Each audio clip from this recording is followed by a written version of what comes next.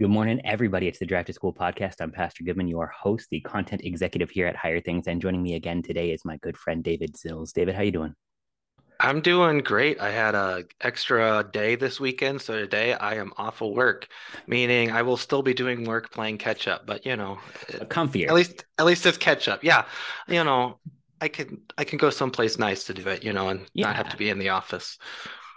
There, there's something to be said for a change of scenery once in a while. Yeah, yeah, definitely. All right, so we talk apologetics whenever you come visit, and that's sort of the defense of our faith. And today we're going to do a really cool one, because there's a lot of sort of argument over what did Jesus actually think that he was trying to do here, and so this is why the person of Jesus is co-opted by so many movements and even so many faiths. But Jesus himself actually has some stuff to say about it. And one of the things that people like to sort of cherry pick and say is Jesus never explicitly said that he was God. And we'd like to take a little bit of contention with that, but more, there's other stuff that Jesus said about himself that's worth paying attention to, right? Yeah, yeah, it's a loaded topic. Who did Jesus think he was? I mean, that's the question. So, last time we introduced the topic, saying there is the argument we'll be making is a two-step argument that Jesus was God, and it's a historical argument. We're not arguing based on theological premises or theological assumptions. We're making the argument based on historical data, so it's a historical argument. And the two-step argument start. The first step is the claims of Christ. Second step, character of Christ. So you have Hmm. to look at the claims of Christ. Who did he claim to be? Because if he sent a letter to Peter saying, by the way, I don't know why you guys are starting to think I'm God. I'm totally not God. Like, don't ever say that. That'd be pretty compelling evidence that he's probably not God. Um, Maybe he was ambiguous, so we have to look and say, who did Jesus think he was? Because if he did claim to be God, last time we talked about how that limits our options for the theories that really work for who Jesus is. It's hard to say he's just a good moral teacher. We have to kind of be forced to take an extreme view when he makes these extreme claims. Right. So, you're right. Jesus never comes out quite and says, I am Yahweh, like verbatim. And so how is there a way to make a case that Jesus is God? Are we forcing this on the data, or is this inherent, kind of, and obvious to anyone who looks at it? And we're going to focus on the four gospels, both the synoptics, so Matthew, Mark, and Luke, and then John, and it's there in all of them. Some people have claimed John is a later gospel, and Mm-hmm. that's the only one where Jesus says things like, I and the Father are one, and before Abraham was, I am. In the synoptics, the earlier gospels, Jesus never says this kind of thing. And so, this is taken to support the idea that belief in Jesus' deity evolved over time, and it wasn't there in the beginning. But that's not the case, as we'll see. It was there from the beginning, at least as far as the four gospels are concerned. Um, so, a bit of a story behind the approach we're going to take. I was actually in Wittenberg, Germany on the 500th anniversary of the Reformation. It was pretty cool. That's pretty awesome. Is Yeah, I got to spend the day with three men who are really great Christians. One of them is Dan Wallace, who's probably the leading expert on the textual history of the New Testament, the manuscripts. How do we know that what we have in our Bibles today is what was originally written? And then his friend, Ed Komisevsky, and then Alex, I don't know how to pronounce his last name, Blagojevic or something like that. Really cool guys. But Ed was telling me the story about this book of his that I had picked up but not read yet. And the book is what I'm going to be basing this on. It's called Putting Jesus in His Place, which is kind of a provocative title. Yeah. And then the subtitle It'll tells sell. you, yeah, and then the subtitle tells you what they really think, the case for the deity of Jesus. Okay. But I asked Ed about it, and I said, what's the story behind this? And he said, well, for a long time, the key book, Christian book defending the deity of Jesus, was a book by Josh McDowell from the 80s. And Josh McDowell is a great guy. He really invigorated my faith, kind of gave me hope that there were answers to hard questions. Um, but he's not a New Testament scholar. And so what happened was it was kind of a proof texty approach, which is kind of the standard approach to, how do we know Jesus was God? Well, let's pull out some specific verses here and there that seem to claim that. And what happened was there were people from like Jehovah's Witnesses and other cults that were looking at those texts and going back to the original languages and kind of deconstructing the argument and saying, you don't have to understand this as a claim to deity. That's actually not what it is. And so all these apologists around the world were calling into the scholars saying, we don't know what to do with these arguments. And Ed, Mhm. was one of the guys who, so to speak, was picking up the phone. And so he's down at Dallas Theological Seminary with Okay. Dan Wallace. And he basically set out to write a book. He said at one point he had a 300 some item bibliography that he read the whole thing and then tried to distill it down the academic literature into layman's terms into a book that would be accessible but also scholarly. So it's pretty ambitious. And this book, Putting Jesus in His Place, is what resulted. Okay. And there's actually a second edition coming out where they're going to expand it. The first book emphasizes the case for Jesus' deity. The second edition is going to keep that stuff, but also respond a little more intentionally to counter arguments such as Jehovah's Witness or, like Bart Ehrman, the idea Mhm. that belief in Jesus' deity was a Christian idea that evolved over time. Jesus would have never agreed with it had he heard it. And so the second edition is going to respond to these objections a little more intentionally. So I'm kind of excited to see Yeah, that. that'll But be cool. but yeah, so the argument that they make is kind of a holistic argument. So it's not a proof texting argument where you find one passage here, one passage there. The argument they make is to look at the New Testament holistically and to basically show that Jesus fulfills a lot of the characteristics of God. And so they actually talk about five aspects. It's the acronym is HANDS, HANDS. So Jesus shares the honors of God, the attributes of God, names, deeds, and the seat of God's throne. And so that's kind of their outline. And it shows kind of the takeaway is that at the end of the day, if you know your Old Testament context, especially, Mhm.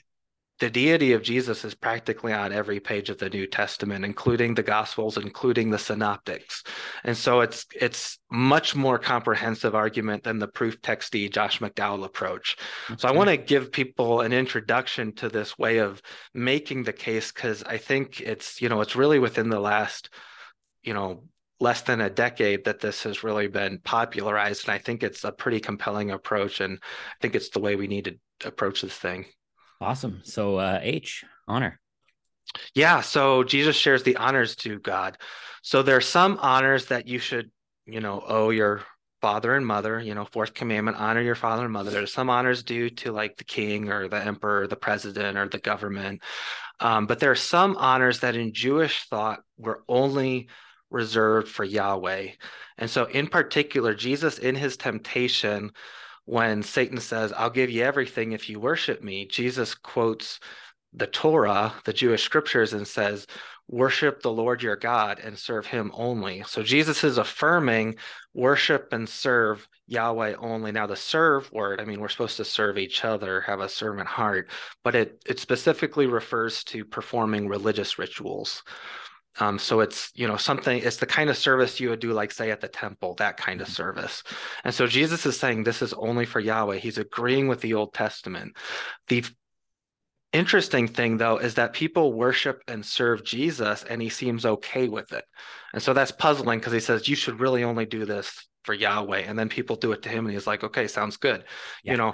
So for example, I might have to pull up my notes here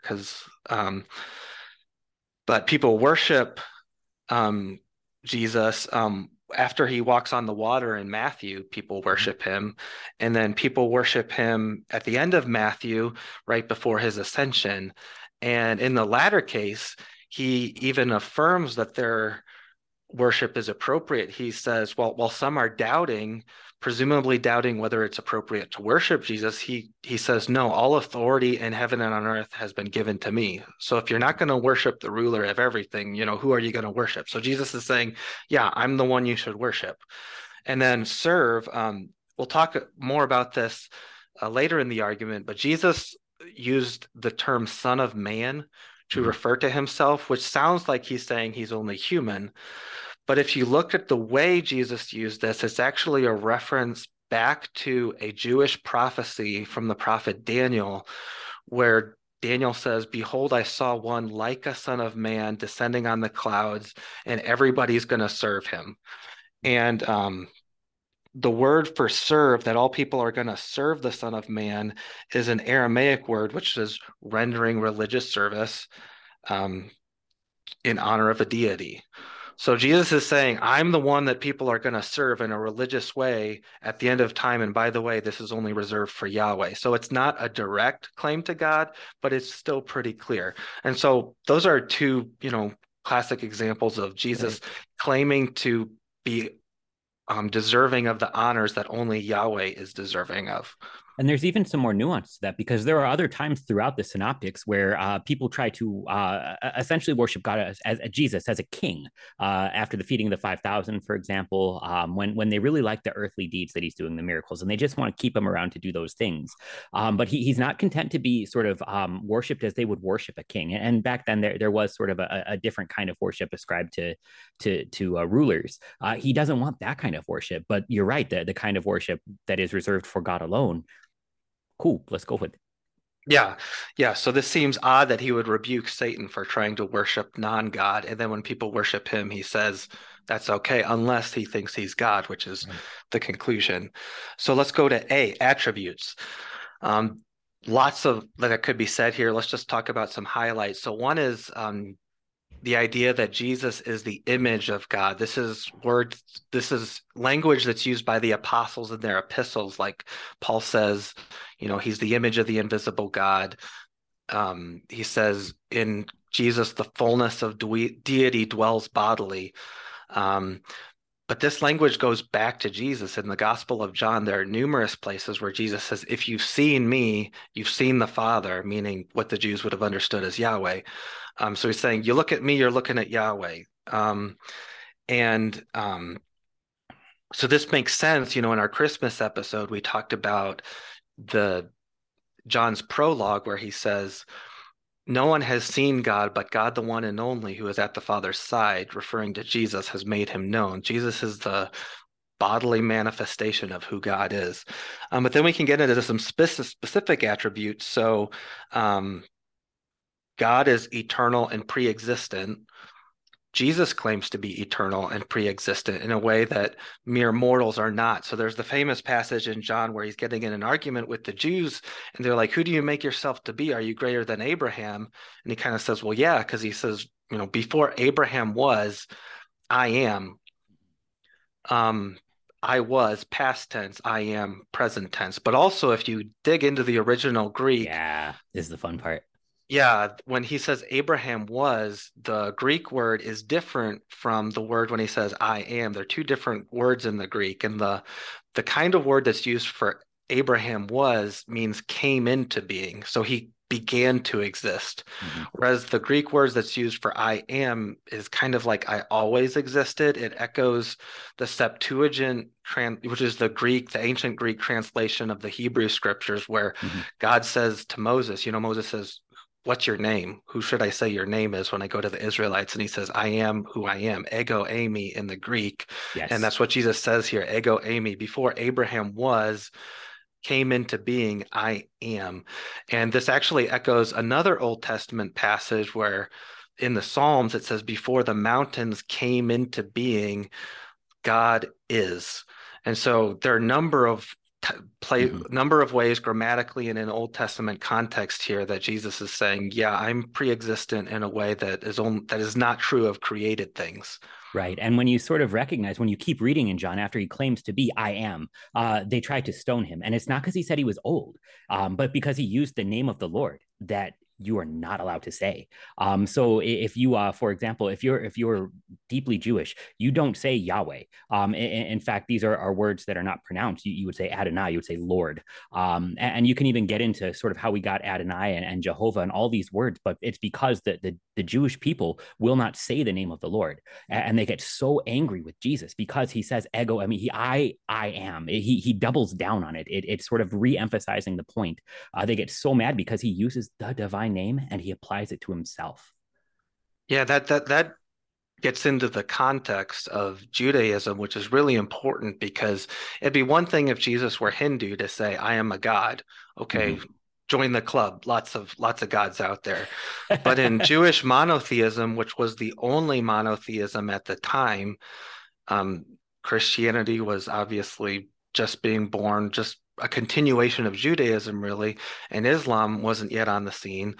And so there's this sense that the oneness of God is sacred. You don't question that. You don't infringe on it. You certainly don't claim it for yourself. That's Mm-hmm. deserving of death. And so when Jesus does this and people respond saying, you're deserving of death, that's a clue as to how they're understanding that his claims are infringing on the sacredness of God.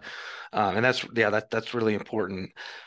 One last attribute of God we can hit. Jesus is omnipresent. So he says, where two or three have gathered in my name, there I am with them.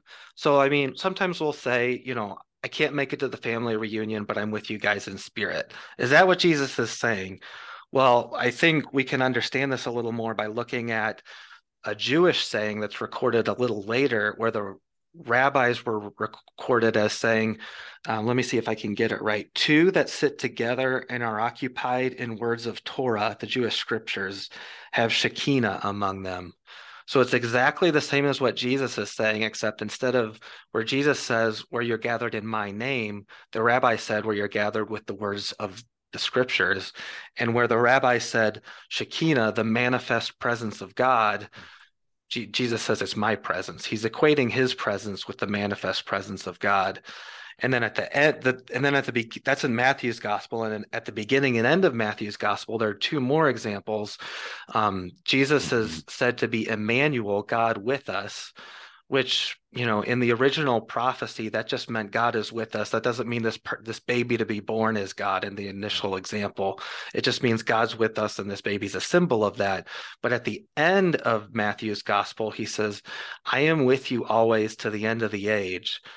And so the implication is that Jesus is God's present with his followers forever. And so you see this a number of places where Jesus claims attributes that humans don't have, but Yahweh does.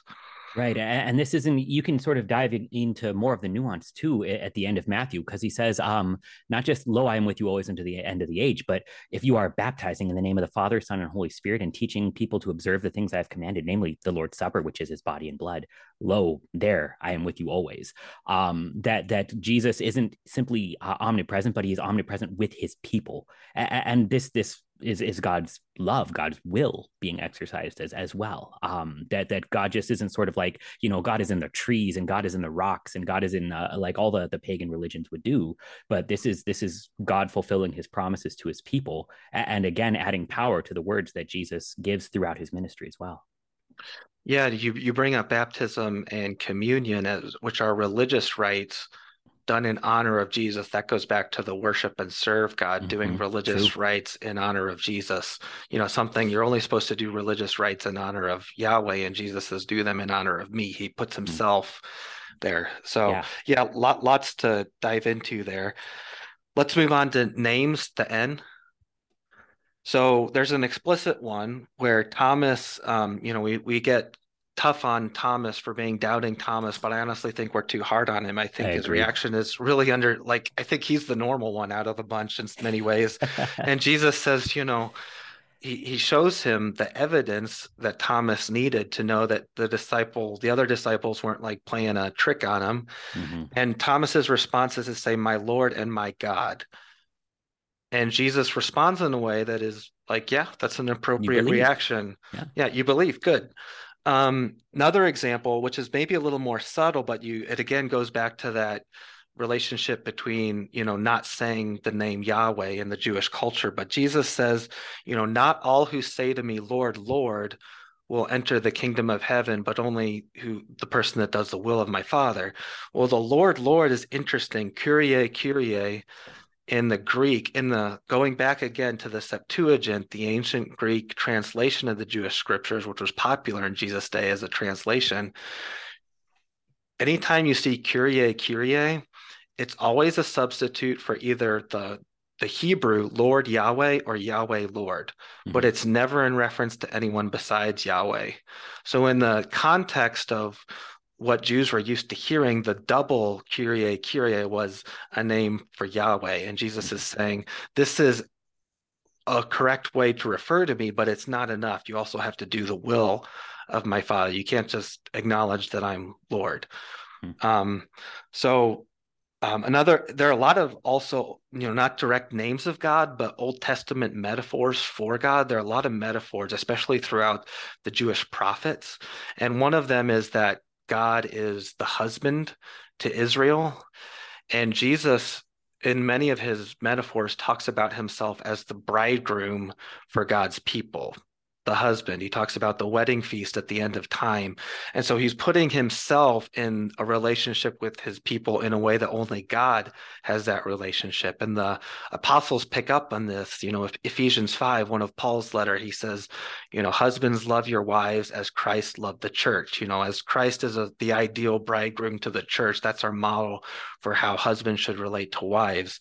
And so there are a number of metaphors like this where Jesus he co-opts Jewish imagery from their scriptures, from their prophets, and he applies it to himself. Hmm. Yeah. Um, so the deeds of God, obviously miracles come to mind, but interestingly enough, I mean, we've talked about miracles. Jesus isn't the only one to do miracles. People are doing them today. People did them in before his time. Look at Elijah, Elisha, Moses.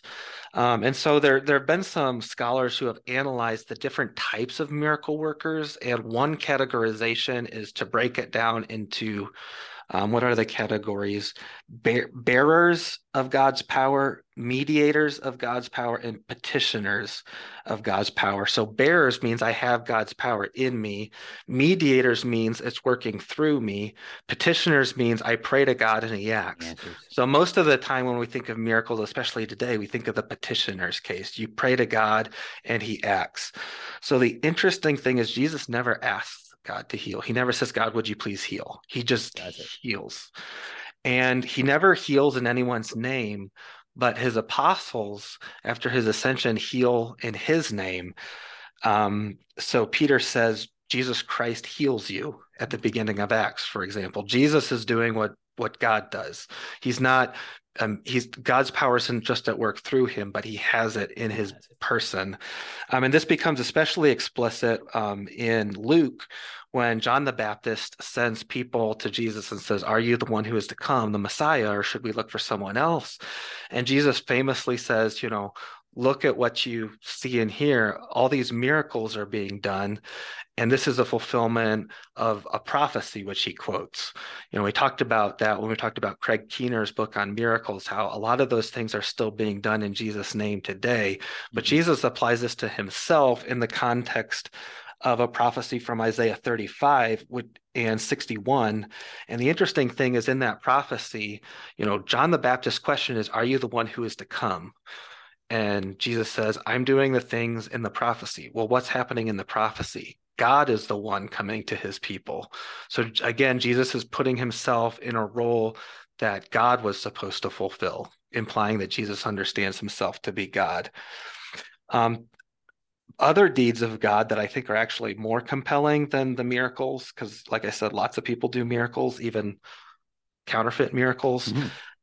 Hmm. But one notable example is where Jesus forgives people's sin. Right. So, there's the people lower this paralytic through the roof to Jesus because they want him to heal him, and Jesus responds, Your sins are forgiven you. he's got bigger Yeah. purposes than just this man's healing. And he says, your sins are forgiven, which the Jews then take to mean he's claiming to be God, which, I think we have to kind of think, what does it mean to forgive someone's sins? If you hit someone on the highway and cause them lots of damage to their car, and you get home and you're telling your neighbor about this, and your neighbor says, "Well, I forgive you." You Your still owe. neighbor's Yeah. totally out of bounds. It's not his place to forgive you because he wasn't the one damaged. And so we can forgive sins that were done against us. But Jesus forgives this man's sins as a blank check. Well, Mhm. who's the only one who was sinned against every time this man sinned? It's Yahweh. And so Jesus is saying, I am the only person who can forgive all your sins, and I'm doing it, which is why the Jews were so upset. They understood this connection between forgiving all sins and the fact that only God can do that. And then Jesus, to affirm that he's really serious, that he has this authority, he says, "So you know that I have this authority, I'm going to do a miracle." And that's when he heals him. So Jesus forgives sins in a way only God can do. Jesus also teaches on his own authority in a way that only God does. He doesn't teach like the rabbis. He doesn't prophesy like the prophets. He just says, "Amen, amen. I say to you, my word is enough." Um, so I know we're getting close on time, so let's cover the S real quick.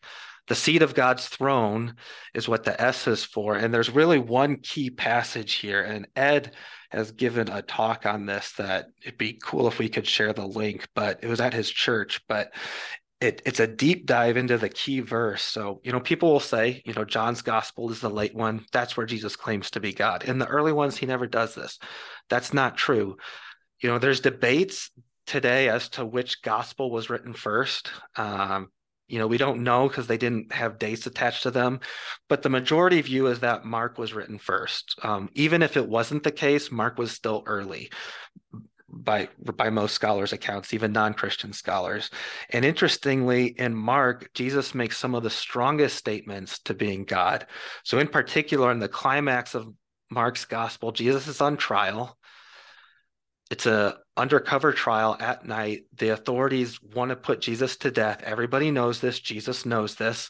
And they need to do it secretly so that there's not a riot. Mhm. And they're looking for witnesses by Jewish law, two witnesses have to agree to give the death sentence. And they're not finding two witnesses that agree. And so finally, the high priest takes matters into his own hands and he says, "Okay, this witness thing is taking too long. Let's just hear what he has to say about himself." And he says, on oath before God, who do you think you are? Are you the Messiah, the Son of the Blessed?" And again, blessed is code for God because Jews don't want to say Yeah. The the name. name of God. And so Jesus says, "I am." Now, in other gospels, his words are recorded as "you have said so," which is kind of in the language of the time, a way to deflect responsibility back to the person asking the question. But lest we have any confusion as to who Jesus thinks he was, he doesn't just give a yes or no answer. He then says, what is the exact quote? "And you will see the Son of Man," there's that title, "seated at the right hand of power and coming with the clouds of heaven." And the high priest tore his garments and said, "What further witnesses do we need? You have heard his blasphemy. What is your decision?" And they all condemned him as deserving death. And so, well, why did they react this way? He said, "Son of Man, clouds, right hand of power." What does all this mean? And it's important to frame this in terms of important Jewish prophecies about the coming Messiah. And there are two in particular. One is from Daniel 7, where it says, "Behold, with the clouds of heaven," there's the clouds part, "there came one like the Son of Man." There's the title. And then the other passage is from Psalm 110. "The Lord says to my Lord, sit at my right hand." And so Jesus fuses these two, I believe, in a way that had never been done before, in a way that's unmistakable that he is claiming to be Yahweh. So let's break the three parts of that down. Son of Man. Again, this is not a statement to humanity. Um, in the Daniel prophecy, the Son of Man possesses all judgment, authority, and rules an everlasting kingdom. And everybody serves him in a way that is only appropriate for to serve a deity. So the Son of Man is a divine title, even though it describes someone who has a human form. And then the sitting at God's right hand from Psalm 110, in a Jewish mindset, to be in God's presence is like something you don't ask for because it kills you. Yeah. You know, the Jewish people would have been familiar with the Holy of Holies, the inner sanctum of the temple, where one guy on one day, under very specific ritual conditions, is allowed to enter, and anybody who breaks those rules dies. And Jesus says, I'm going to go into God's presence and sit down. It's kind of like he's saying, I can live in the Holy of Holies. I'm like, that's like my home. So this was like startling to a Jewish audience. And then finally, the clouds of heaven, the third part. In the Old Testament, coming on the clouds is used exclusively of divine figures, either Yahweh or pagan gods. So Jesus is saying, the people that ride on clouds are gods. I'm going to ride on the clouds. I'm going to judge all people as the Son of Man, and I'm going to sit down in God's presence, which is something no human can do. And so it's not surprising why the Jews say, what further witnesses do we need? He's claiming something that no one can claim unless they're God. And Absolutely. in his audience is understanding Jesus is most certainly not God, which is why they condemn him to death. And so, yeah, the HANDS, honors due God only, attributes only God has, names only God has, deeds only God does, and sit on the seat of God's throne. It's a holistic argument. And the book goes into detail. This has just been a highlight, kind of a highlight reel, but it's a holistic argument that shows Jesus doesn't just say, I'm God. He paints the picture in very explicit, multifaceted ways. Right. It's hard to come away with any other conclusion if you're listening in faith. I mean, Yeah. even just listening. Yeah, that's Yeah, which fantastic. is which is why people that didn't have faith in Jesus were polarized about him. They were like, he has a demon, he's crazy. Yeah, There weren't very many neutral people about Jesus. Either you worshipped him or you hated him, it's hard to be. or you were puzzled by him. Yeah, yeah, and this is actually sort of the other side of just sort of cherry picking verses, which is what the holistic approach is sort of rises above. Is that if you're going to throw out 90% of the New Testament, I guess you can sort of have a few quotes from Jesus that sort of suit your particular need.